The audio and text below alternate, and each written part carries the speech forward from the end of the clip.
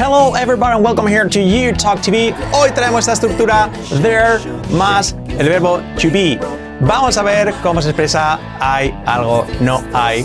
Hay, pregunta. Vamos a verlo porque si tienes duda, posiblemente que sí, este es tu vídeo.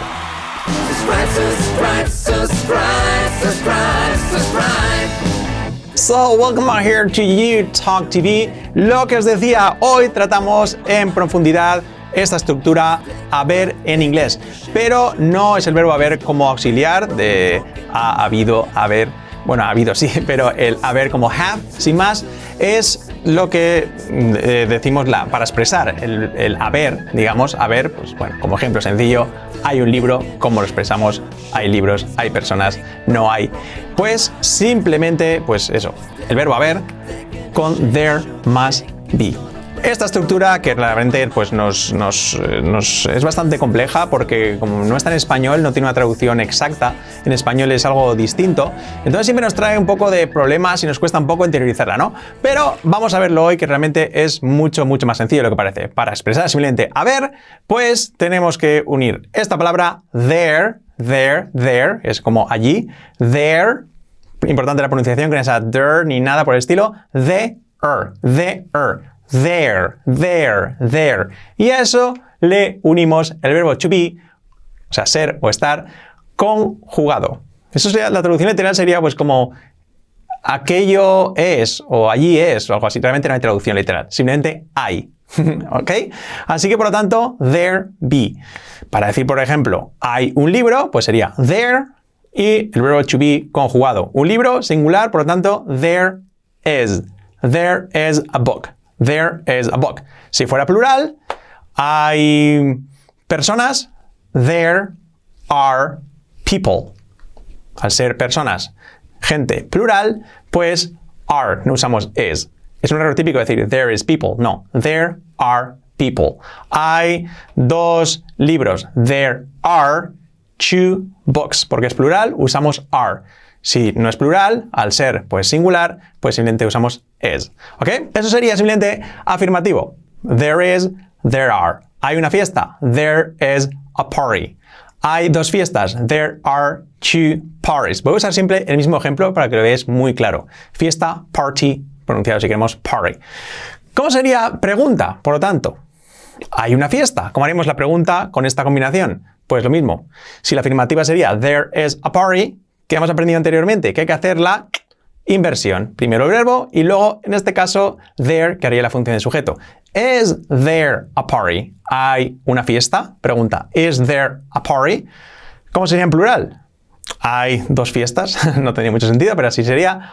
Are there two parties? Al ser plural, lo he dicho, are. Are there two parties? Lo mismo, verbo, are, verbo to be, y luego there. ¿Cómo sería en negativo? Pues sencillo. No hay una fiesta, ¿cómo sería?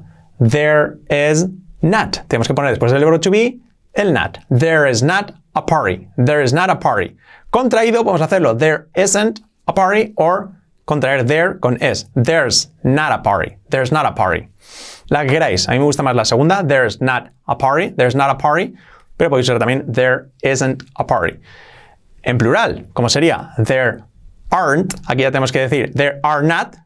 Pero no podemos contraer there con are. No. Por lo tanto, seguimos contraer are y not. Aren't. Que no sea aren't, no pronunciamos la E. Aren't. There aren't two parties. No hay dos fiestas. There aren't two parties. Pues al final, como veis, funciona pues como cualquier frase, prácticamente como cualquier estructura. There, si lo cogemos como función de sujeto, y el verbo is. The verb to be, perdón.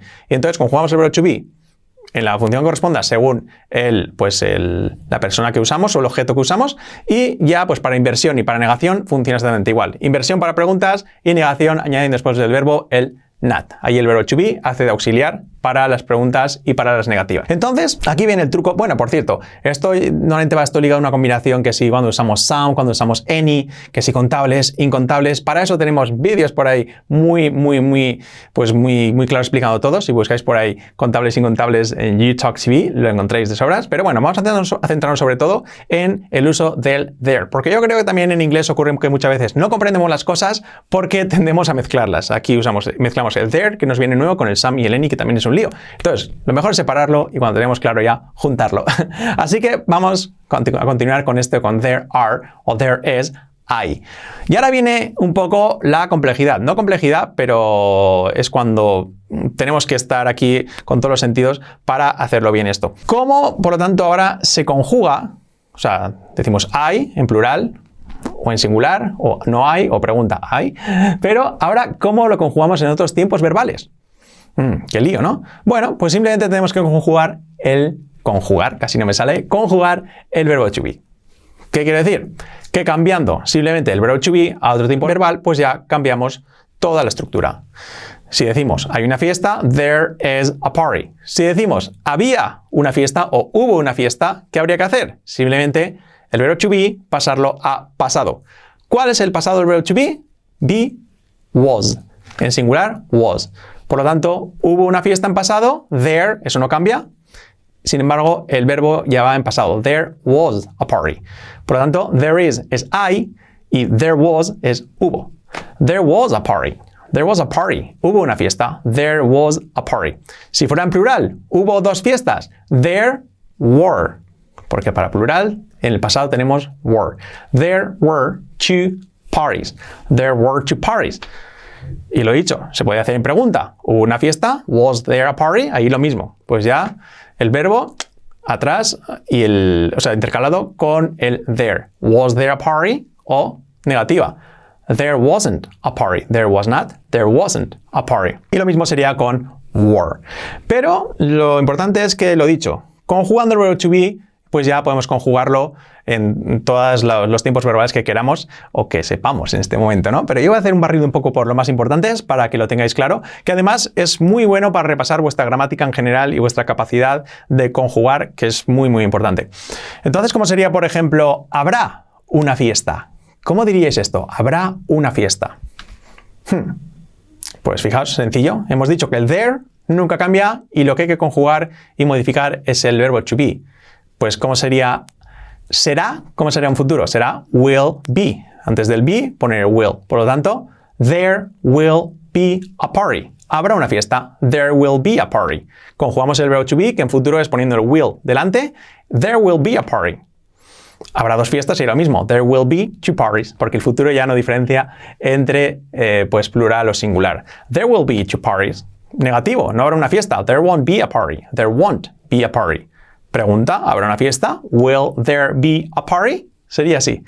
Estoy haciéndolo un poco rápido todo, pero si queréis pausar y podéis analizarlo, repetir, volverlo para atrás y volverme a escuchar, eso a vuestro gusto, que esta es la magia de YouTube. There will be, lo que decía. Otro tiempo verbal, pues con going to, futuro con going to. ¿Cómo sería? Va a haber una fiesta. There no cambia y el verbo to be con going to. Por ejemplo, si dijéramos ella va a estar aquí. She is going to be here. She is going to be. Pues simplemente lo ponemos en esta estructura. There is going to be a party. There is going to be a party. There is going to be a party. O there's gonna be a party. It doesn't matter. There is going to be a party. Va a haber una fiesta. Va a haber dos fiestas. There are going to be two parties. Va a haber dos fiestas. Pregunta. Invertimos. Are there going to be two parties? Are there going to be two parties? ¿Va a haber dos fiestas? Pues lo que decimos. Y para negativa, pues ya imagináis, there aren't, o there isn't, o there's not, si fuera en singular. ¿Cómo sería ahora pues esto en presente perfecto? Presente perfecto, cuando pues lo hemos visto, si no lo habéis visto, bueno, tenemos vídeos por ahí también para eso, pero es simplemente el verbo to have como auxiliar modal allí, y también el participio del verbo. En este caso, be, el participio es been. Been, o been si queréis, been. A mí me gusta más un poco de... Por lo tanto, ha habido una fiesta. ¿Cómo sería? Ha habido una fiesta. There has been a party. There has been a party. There has been a party. Negativa. There hasn't been a party. Si fueran dos fiestas, en lugar de has, have. There hasn't been a party. ¿Ha habido dos fiestas? Have there been two parties? Este ya empieza a ser un poco complicado. Have there been two parties? ¿Ha habido dos fiestas? Have there been two parties so far? Hasta ahora. ¿Ha habido dos fiestas hasta ahora? Pero al final la realidad es que se puede conjugar con todo. ¿cómo se dice debería? Should. ¿Cómo se dice debería haber una fiesta? Con el verbo modal should. Pues lo mismo. Ser, be. Debería ser, should be. Pues debería haber, there should be. There should be a party. Debería haber una fiesta. There should be a party. Pregunta, lo mismo. El verbo modal, intercambio. Should there be a party? Should there be a party? Con los modales, pues lo mismo. No puede haber una fiesta. Prohibido, no puede haber. There can't be a party. There can't be a party. Pregunta, can there be a party? ¿Puede haber una fiesta? Tiene que haber una fiesta. Aquí con el verbo haber, pero casi haciendo función de modal. There has to be a party. Tiene que haber una fiesta. Yeah, it's my birthday. There has to be a party. Es mi cumpleaños. Tiene que haber una fiesta. There has to be a big party. Tiene que haber una gran fiesta. There has to be a party. Si fuera en plural, there have to be two parties. There have to be two parties, perdón. Con más modales, may. Puede que haya una fiesta. Puede que haya. Esto tenemos may o might. La que queramos de los dos. El que queramos de los dos son iguales. There might be a party. Or there may be a party. There might be a party. Puede que haya una fiesta. Lo podemos complicar aún más. Debería haber habido. Debería haber habido. Debería haber sido. Sería should have been. Pues debería haber habido. Wow, what a mess, qué lío. Debería haber habido there. Y luego ya conjugamos el verbo to be. Should have been. There should have been a party. Debería haber habido una fiesta. Wow, ya está esta frase stop. Debería haber habido una fiesta. There should have been a party. There should have been a party. Contraído, there should have been a party. There should have been a party. Se puede hacer en pregunta. Algunas no estoy haciendo las tres versiones por no alargarlo, pero puedes hacerlas en pregunta y en negativa. Negativa, there shouldn't have been a party. There shouldn't have been a party. O pregunta, should there have been a party? Qué lío, ¿verdad?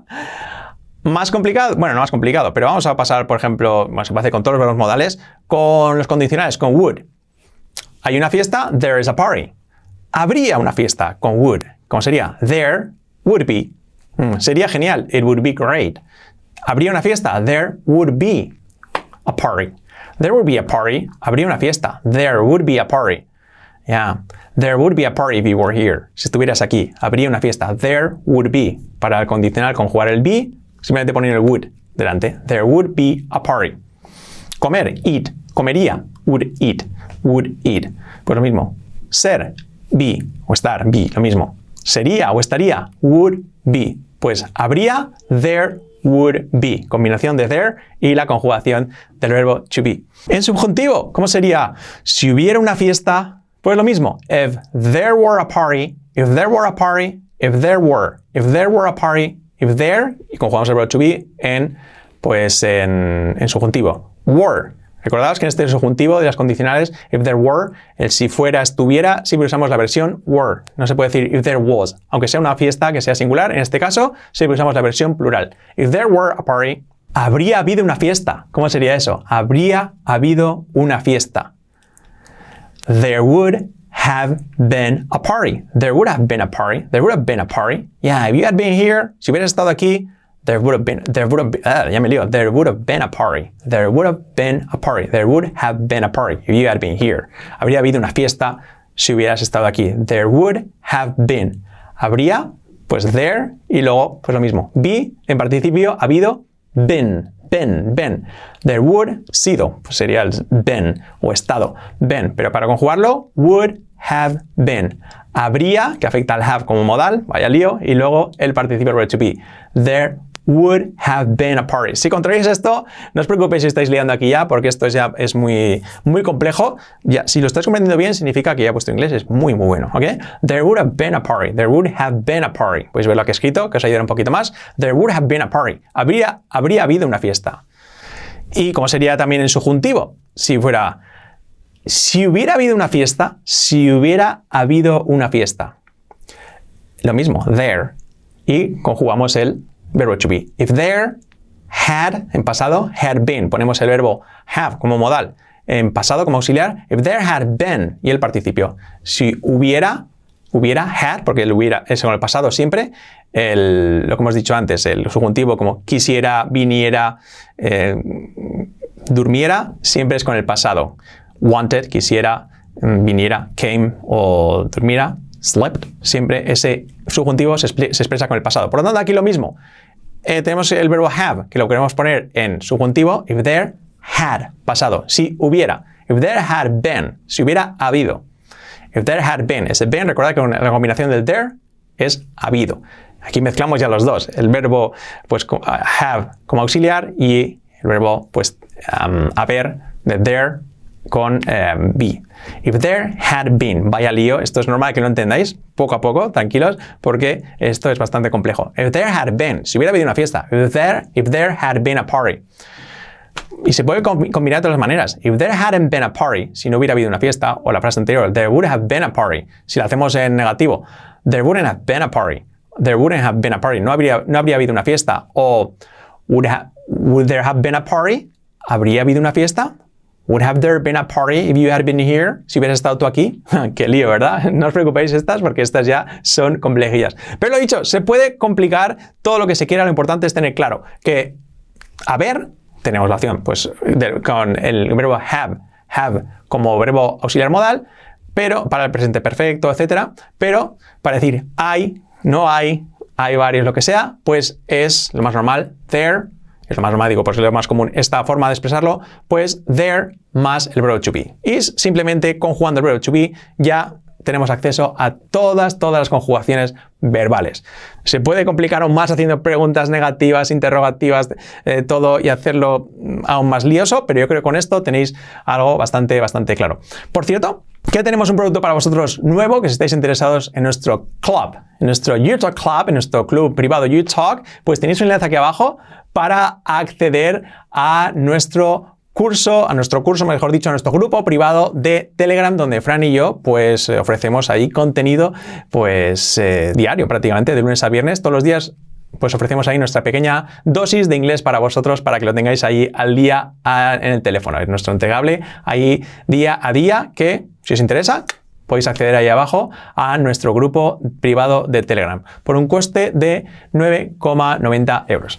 Así que bueno, nada más chicos, espero que os haya gustado el vídeo, seguidnos aquí para más y comentadme abajo qué os ha parecido. Y si tenéis problemas con esto, que posiblemente sí, porque es bastante complejo. Muchísimas gracias, thank you very much, bye bye.